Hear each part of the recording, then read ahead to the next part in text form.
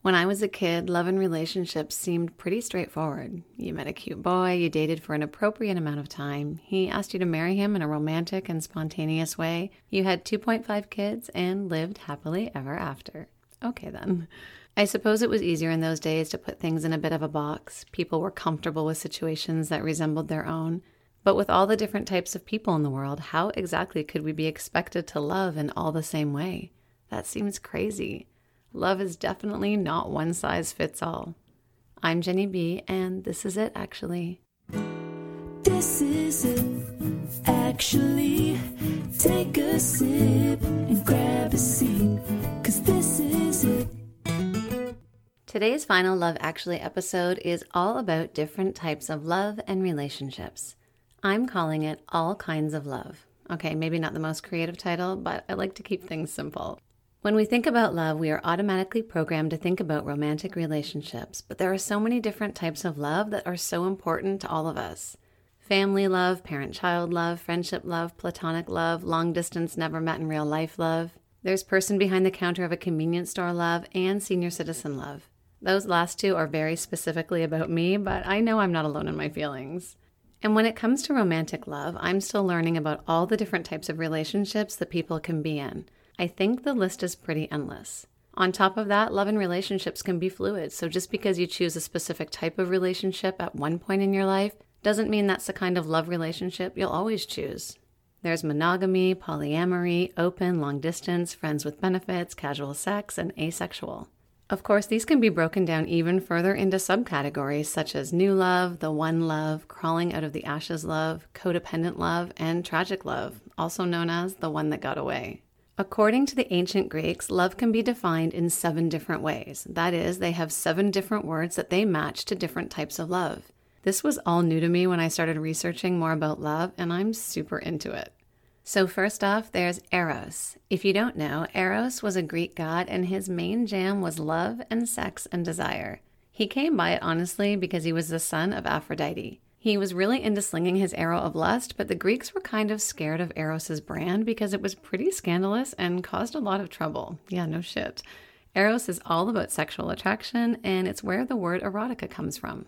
Next up is Philia. Philia is platonic love. It's the type of love you have with a friend or family member. It is far more revered than Eros because it exists when you share the same morals and values and you feel a deep understanding and a sense of loyalty with another person. It may not be sexy, but it's the real deal.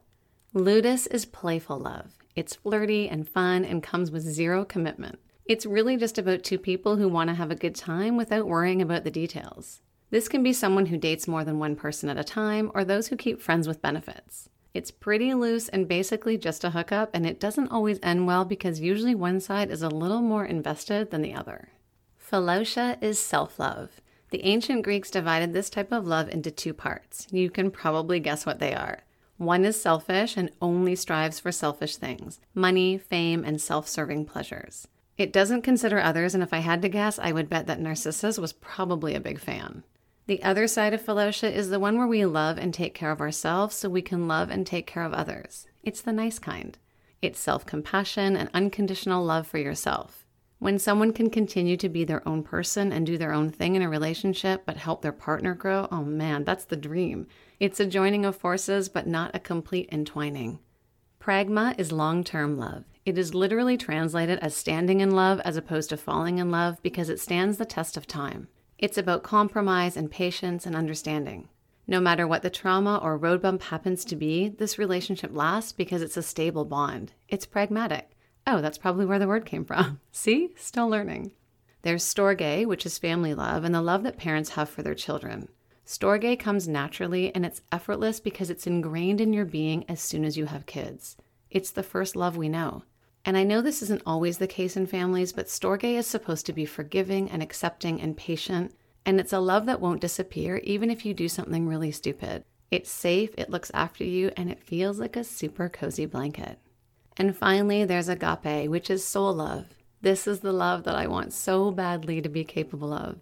Buddhists call Agape universal kindness. It's given out freely through selflessness, charity, compassion, and sincerity. It's unconditional and it asks for nothing in return. Our world becomes better through agape love. It's how we connect to one another, how we empathize, and find love for strangers. This is the big love, and my goodness, we could use a lot more of it right now. I was lucky to be raised in a loving home with loving parents, and I've been fortunate to meet friends who I consider soulmates. I've been in love in all different ways several times in my life. I have definitely not experienced every single kind of love and relationship that there is, but I've known some pretty good love stuff. Love is one of my favorite words. I have it tattooed on me in 3 different places. I draw hearts around everything, and I have a full wall of love notes in my house. A couple of years ago, I was asked by a friend to describe love. I was overwhelmed by the idea. I figured it was either going to be a mess of words or really short and nowhere near descriptive enough. I also felt like I wasn't qualified. I was a single divorcee who had sort of given up on the idea of romance. I think for years I matched real and meaningful love with having a partner. I felt like I couldn't fully believe in it or preach too much about it if I didn't have someone to show for it. I know, total garbage, right? Over the course of the next few days, I received a surprise parcel from a friend who lives away. I had a stranger do me a favor out of the goodness of their heart. And I had a really nice chat with our new post person who's now been in our life for almost 3 years. And then it came to me. Love can show up in so many different ways. All kinds of love. So this is what I wrote. Special package on my porch, mountain moving stranger. Wave for a lane change. Hello, how are you? You matter. Words on the wall, smudgy fingerprints on a mirror, hearts drawn in a dusty table, crinkled jammies, morning breath, messy hair.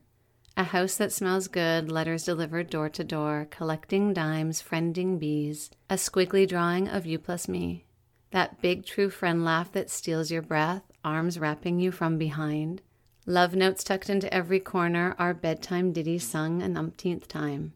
Words slipped into lunches, kisses on lips, takeout dinner, warm maple syrup, whiskey sips. Hands held, smiles at neighbors, summer night porch sits. Sometimes we just have to look in a different direction to see love from another perspective. Love actually is all around. I was 13 years old when I first saw my husband. I declared it to my then neighbor Pam as said future husband was walking by with his dog. I said, I'm going to marry that boy. Do you know his name? Fast forward 31 years and we are married with 2 children. Chris and I started dating at 16 after I relentlessly pursued him. We went away to university together, traveled and worked in different cities together, and we finally married in 2004.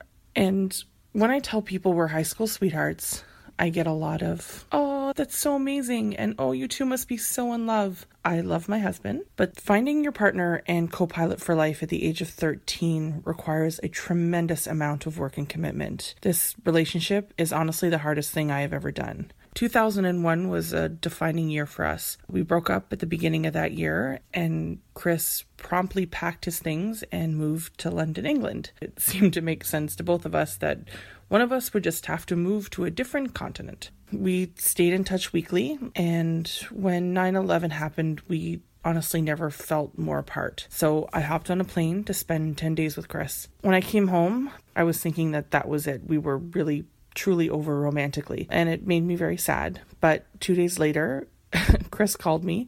He quit his contract and he stated that he was coming home and we were to get married. He is my person and I am his, as it should be. My husband is white and I'm black. I can't think of a moment when we felt weird or unsafe or judged with regards to our relationship.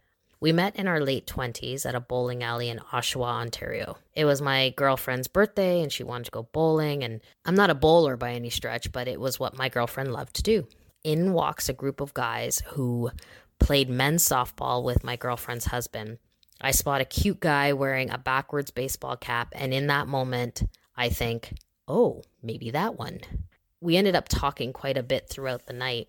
And then it transferred into unending phone talks and long walks in suburban trails around Toronto. At the end of our 3rd date, we came back to find his car broken into and all our stuff stolen. I guess the stress of that alone could have ended us right then and there, but it didn't.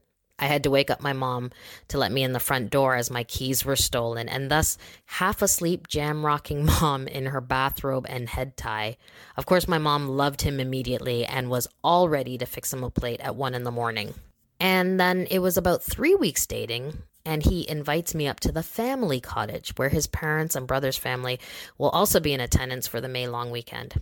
I think I freaked out for a moment because I had this momentary trippiness of, what? Meet the family? Are we really there yet? Do they know I'm Black? And it was the loveliest Victoria Day weekend ever. I think we both knew that we were going to be together from that point on, and 4 years later, we got married. 4 years after that, we had our beautiful daughter. And fast forward 7 more years, and I'm so blessed and grateful to have this man in my life. He's kind, thoughtful, patient, and loving. Always does his damnness to make me laugh. And while I know that many interracial couples, past and present, have had their own complicated relationship stories, I'm thrilled to say that we did not. This may be the most boring origin story ever, but it was very simple for us. We just fell in love, and we plan to stay that way. We met at a Christmas party. I was doing dishes, and she thought that was hot. and then we spent the evening just lost in each other and talking, and I found out she lived in Seattle, Washington. And I mean, I feel like at a different time in my life that would have been detrimental, but we were like, okay, let's make it work, because we just made each other so happy. 2 weeks later, she flew to Toronto. We spent the evening together. And 2 weeks later, I flew to New York and met her, and we spent 4 days together.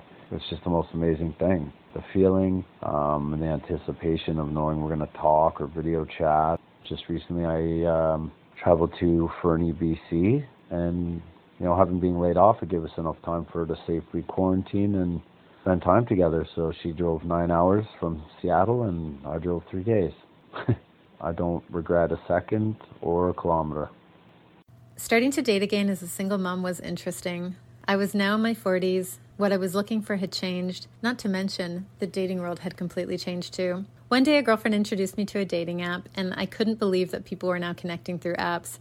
This was so different from when I was in my 20s. It seemed exciting at first, so many single men a mere swipe away, and I naively went into it thinking that finding my Mr. Right was going to be easy. Boy, was I wrong.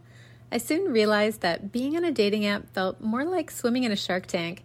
At times, I wondered how I was ever going to meet a nice man on an app that appeared to be a sea of serial daters and dick pic takers. Oh, at times, dating was so frustrating and so disappointing, but the eternal optimist in me had faith in the process. When I finally reached a point of dating app fatigue and was ready to give up altogether, I came across a familiar face. So I casually reached out to say, "Hi, remember me?" He responded back right away, and I realized that he was just as excited to see me on there as I was him. We met up almost immediately, and our first date was so simple. We went to a pub in Toronto where we chatted endlessly for hours. I remember feeling butterflies in my stomach, like those teenage first crush butterflies, and he was just so sweet and kind and normal. We were both in a similar place in our lives, and he was also a single parent. He was so respectful and patient when I wanted to take my time. There is a moment that stands out to me. It was the day that I knew I was dating someone special. We had an event to go to, and I was running behind, and he came to me and said, "What can I do to help?" I jokingly replied, "Can you blow dry my hair while I do my makeup?" And to my surprise, he answered, "Sure." Within minutes, my hair was up in clips, and he was blow drying it in sections, and it actually turned out really well. Now, my son had no idea that Mom was dating, and I wanted it to stay that way. As a mother, I guarded his heart more than I guarded my own. But I knew this man was different, and I was finally ready to take that next step, and my son took to him immediately. And since then, my boyfriend has not only brought so much to my life, but so much to my son's too. So if I can pass anything along to the single moms out there, be patient and kind to yourself. Put those babies first, and just trust in the process. You'll meet a few duds along the way. Trust me, I met my share, but you will eventually find your perfect match. I made a mess out of my 20s and 30s. Now, I was dealing with a whole lot of death. My mom's from a long and vicious cancer, and my dad's from a series of strokes that came and would change his life in degrees along the way until the end. My best friend and I were in trouble long before, but our big breakup came shortly after my mom died and just before my dad. During the whole thing, I was in the wrong marriage, and I knew it. And it was a shitty time to feel so alone. So I pulled a Forrest Gump and I ran to Chicago for a dream job, and back, and to Chicago, and back. Turned out the dream job felt really hollow, and I just craved being home. So then I found the right partner, and we had a daughter. And 18 years after my friendship breakup, I sat in my best friend's kitchen drinking coffee and talking and listening and laughing and sobbing my brains out because all that love we had for each other was still there without any of the sharp edges we'd gotten hung up on before. Life had just smoothed them all out. And now she's got my back, no matter what, because we don't have another 18 years of drinking coffee, talking, laughing, and sobbing our brains out to waste on being alone. Now we are bulletproof, and I'm so grateful for that. It was a Friday night in May. I was a senior in high school and home alone.